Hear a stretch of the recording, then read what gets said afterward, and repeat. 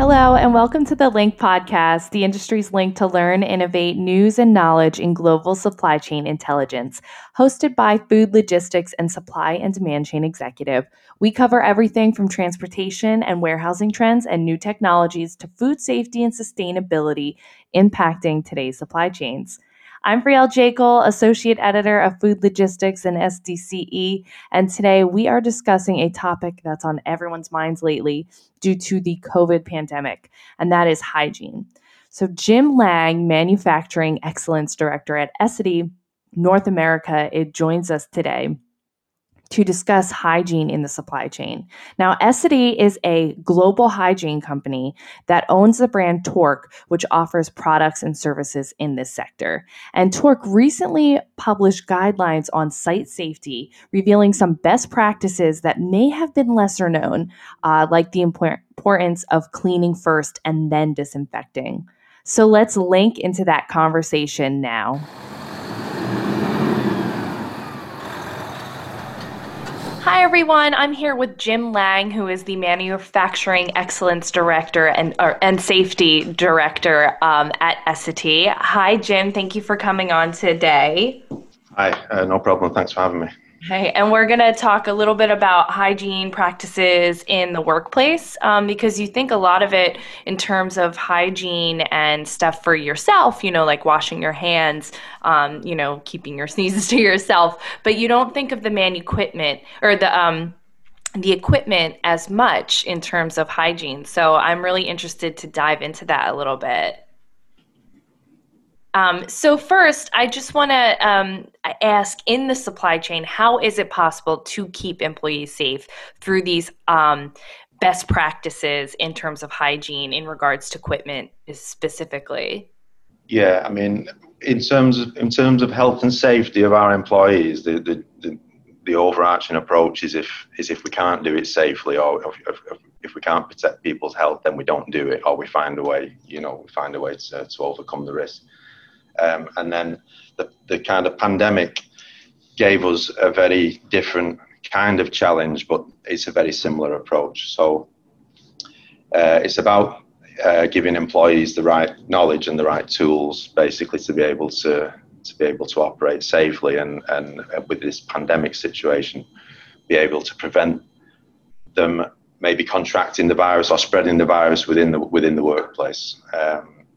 And so obviously we are a hygiene and health solutions company, so we do have expertise on that, but maybe we weren't applying all of those tools to the operation and the operating floor in this respect. So you'll kind of see the dispensers and the disinfectant and the soaps in the bathrooms and so on, but then when you move out into the workplace, there's less need in the past for that kind of thing. So I think what we've done differently, obviously, is look at where the placement of disinfectant and hand cleaning stations can basically encourage people to maintain the hygiene at a higher level, basically, than they were in the past, or they would do in the normal operation.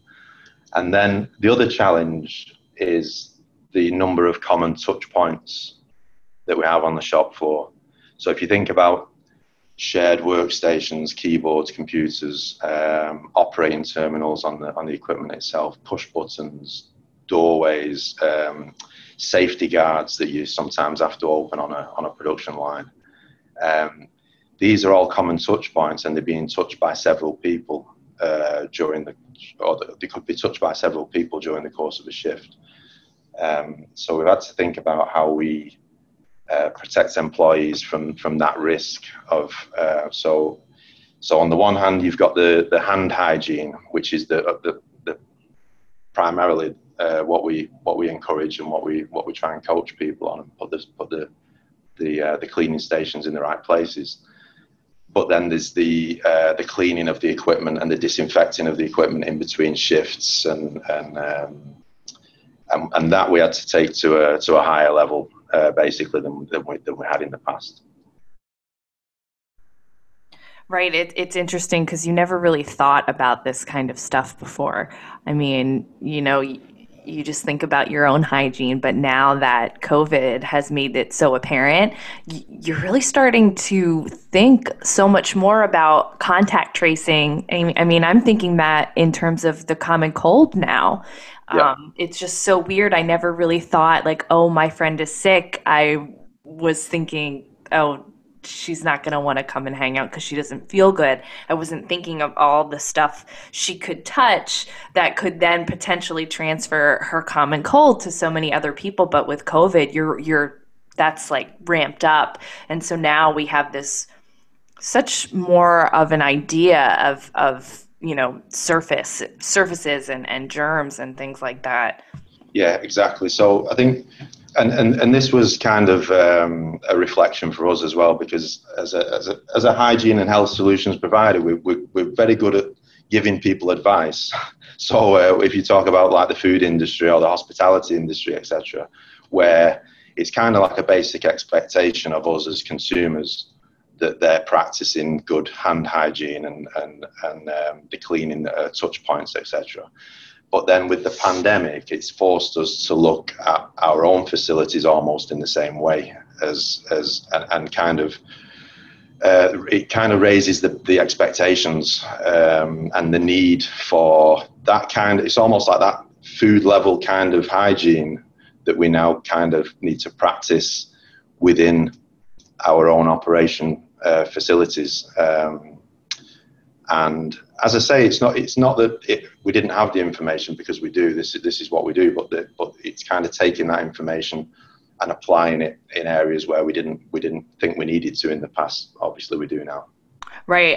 It's funny you mentioned the food thing, because that's exactly what I was thinking. That before you're taking these practices that you would normally see in the food industry and bringing it into every industry.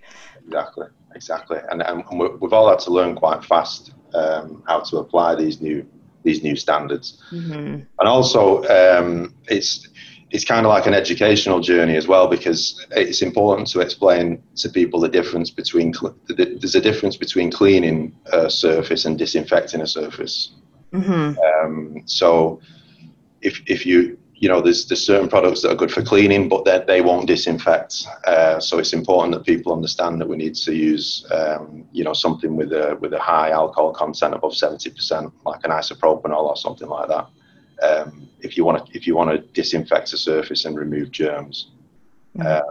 So we've had to educate a lot of our own people within the operations on that kind of thing. Right. Well, so that and all these other things that we've mentioned, is there any other interesting themes in regards to hygiene in the supply chain specifically that maybe people might not think of or might not know? I think what's important, and again, we know this through our Talk brand, but I think what's important for people to understand is you can tell people to keep on top of the hand hygiene and practice hand hygiene. But what you need to think about is the placement of the stations that actually support that good practice. So if you can tell people to practice hand hygiene, but then if they have to go and walk a long distance to wash their hands to then come back again, it makes it less practical. So I think placement matters basically. So this is my point. And if you place the products, you place the cleaning stations in the right place, then it drives a good behaviour. And then, as I said, the other theme is really just making sure people understand the difference between cleaning and disinfecting. Right. So you mentioned Tork. Can you just give us like a little bit of an overview about Tork?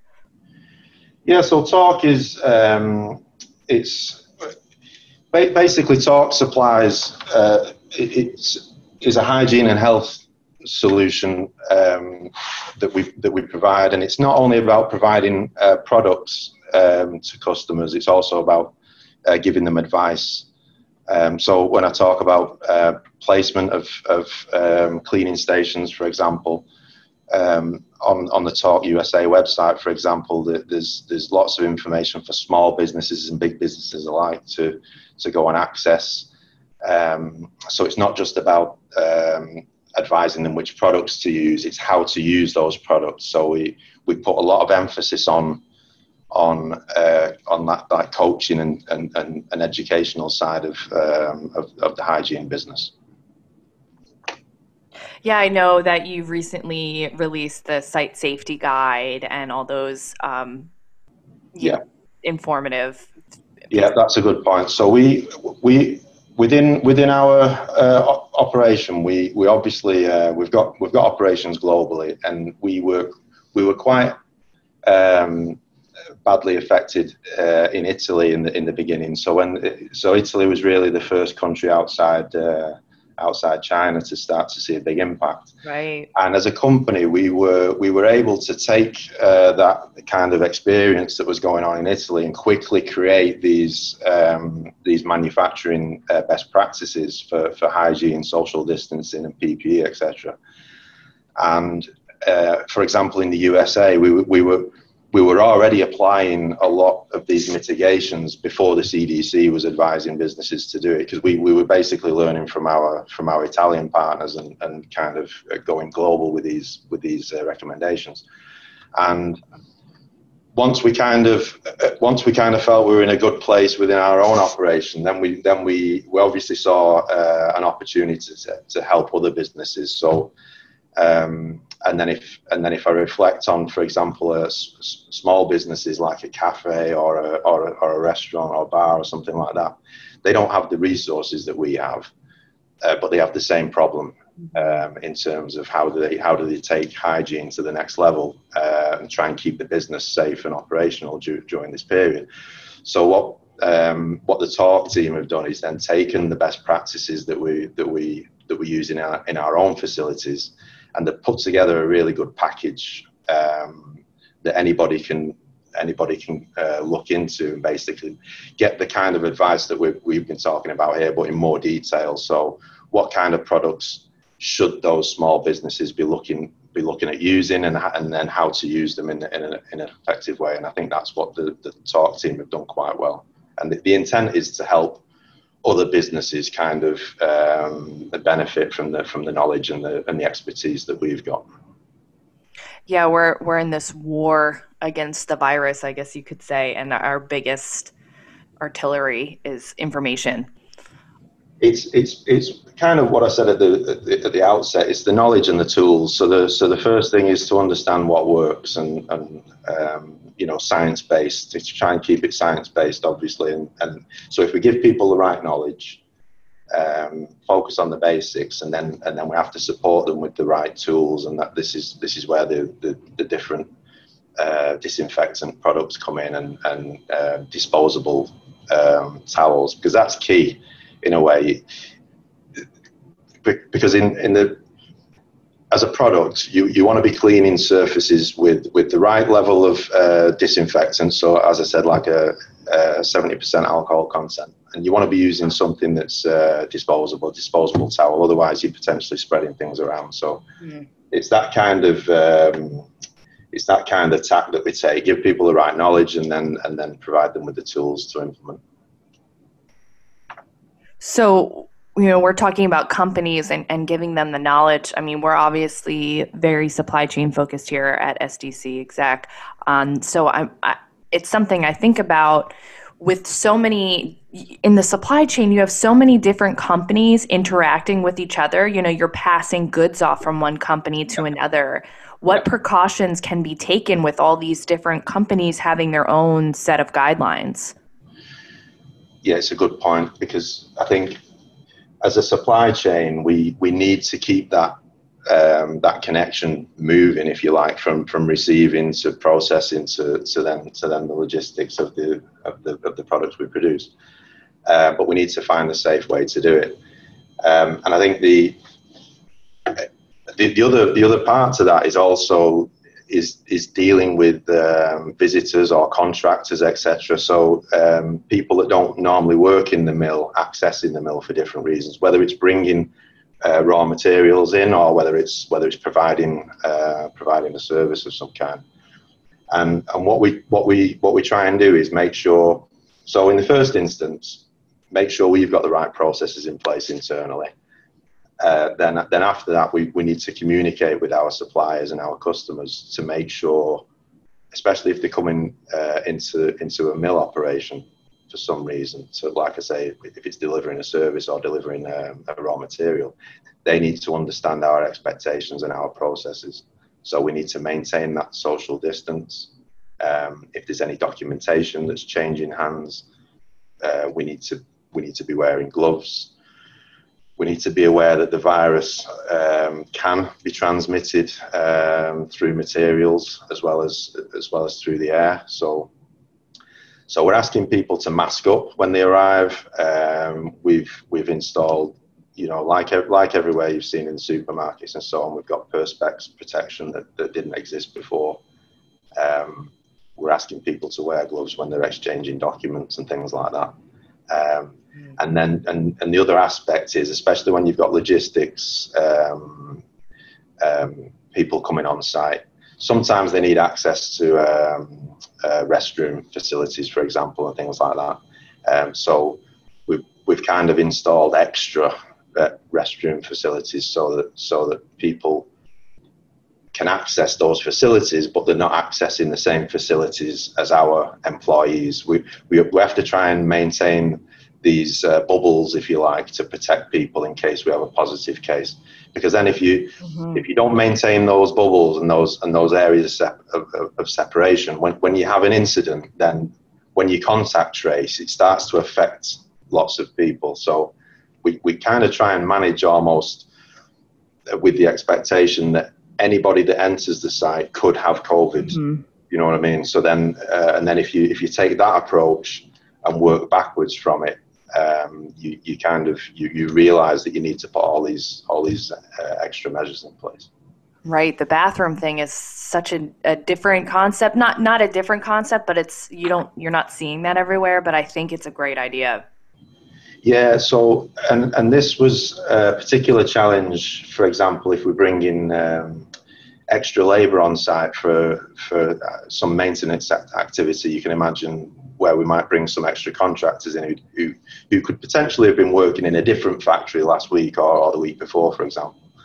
And so what we need to do is we need to provide those guys with the facilities they need for hand washing and bathroom facilities, etc. But kind of keep them in their own bubble, if you like. So it forces you to think about bringing in extra, whether it's mobile bathrooms or actually segregating and saying, this particular bathroom is yours for the week, and then none of our employees will use it. They'll use a different one. Wow. Yeah. So it forces you to think about things like that a little bit different. So with all these extra precautions and the extra need for hygiene, how does this change the way employees work in the supply chain? Like, how is it affecting their jobs? Well, there is some impact, as you've probably seen in the news. Some if you look at the hotel restaurant industry, that's in some cases almost shut down. You've got a lot less people moving through transport hubs and so on. But then you see increased demand for wiping products and things like that in other areas. So there's a lot more objects and surface cleaning going on elsewhere that wasn't happening before. So we're kind of seeing fluctuations in that respect. So we're seeing less demand, for example, maybe from hotels and airports, for example. But then we see more demand in medical areas and then in the consumer side of the business. Mm-hmm. And now, obviously these hygiene situations and protocols have been in place since the beginning of the pandemic. But now that we're having this second wave and numbers are skyrocketing all throughout the U.S. again, how does this change things? It's a good question. So I'm regularly in touch with the manufacturing facilities, and this question comes up quite a lot from them as well. So what we're seeing is we're seeing very high cases of community spread, but that doesn't really change anything in the factories because what we need to do is focus on the basics. And I think the point is, as I said earlier, if you assume that anybody could be potentially carrying COVID and you put the right steps in place, then it doesn't really change anything if the community cases start to increase. I think what we need to focus on then is continuing with the basics, but then be prepared for the impacts. So it's inevitable when we start to see the community spread increasing that we're going to start to see employees test positive. So what we've tried to do is create these social bubbles, if you like, within the mill. And as the cases increase, it does force you to go back and just review whether you've done enough and make sure that we are isolating people, we're protecting the employees from each other, from spread, unnecessary spread from interaction with contractors or management or etc. or visitors and so on. So it's forced us to really pull back on that interaction, and then be prepared for the positive cases. So make sure that we've got staffing plans, for example, that deal with the consequences of maybe one or two people being out on a particular shift. And that's an interesting issue that we've addressed on a few occasions, where if you have a minimum staffing level for a particular shift of maybe 10 people and you've only got 8, for example, you have a short-term choice to make. You can either shut down that asset for that shift and do something different, or you can bring a couple of people in on overtime potentially. The risk with bringing people in on overtime is you're starting to break down those social bubbles, if you like, and you're starting to mix people. Right. So I think it's important for employers to be aware of that risk when they're making those decisions. And sometimes it's actually safer to just take the short-term hit, if you like, and shut down for the 8-hour shift rather than risk people mixing now across shifts, which is going to make the problem much bigger. Right. Well, it's definitely a tough concept or a tough time. Yeah. But I'm sure it'll keep changing and new things will be found. But it's really interesting to get to hear from, your side of things, because you wonder about all that stuff, but you're not really sure how it all works. So thank you so much for coming on and, diving in with that with me. No problem. Thank you. Thanks for having me again. Yeah, have a great day. Thank you. All right. Thank you so much for listening to today's episode. And thank you so much for our guests for coming on the show. And tune in every Tuesday for our episodes of Link by Food Logistics and Supply and Demand Chain Executives. And do not forget to hit subscribe on the Spotify, Apple, and Google playlist apps so you never miss an episode.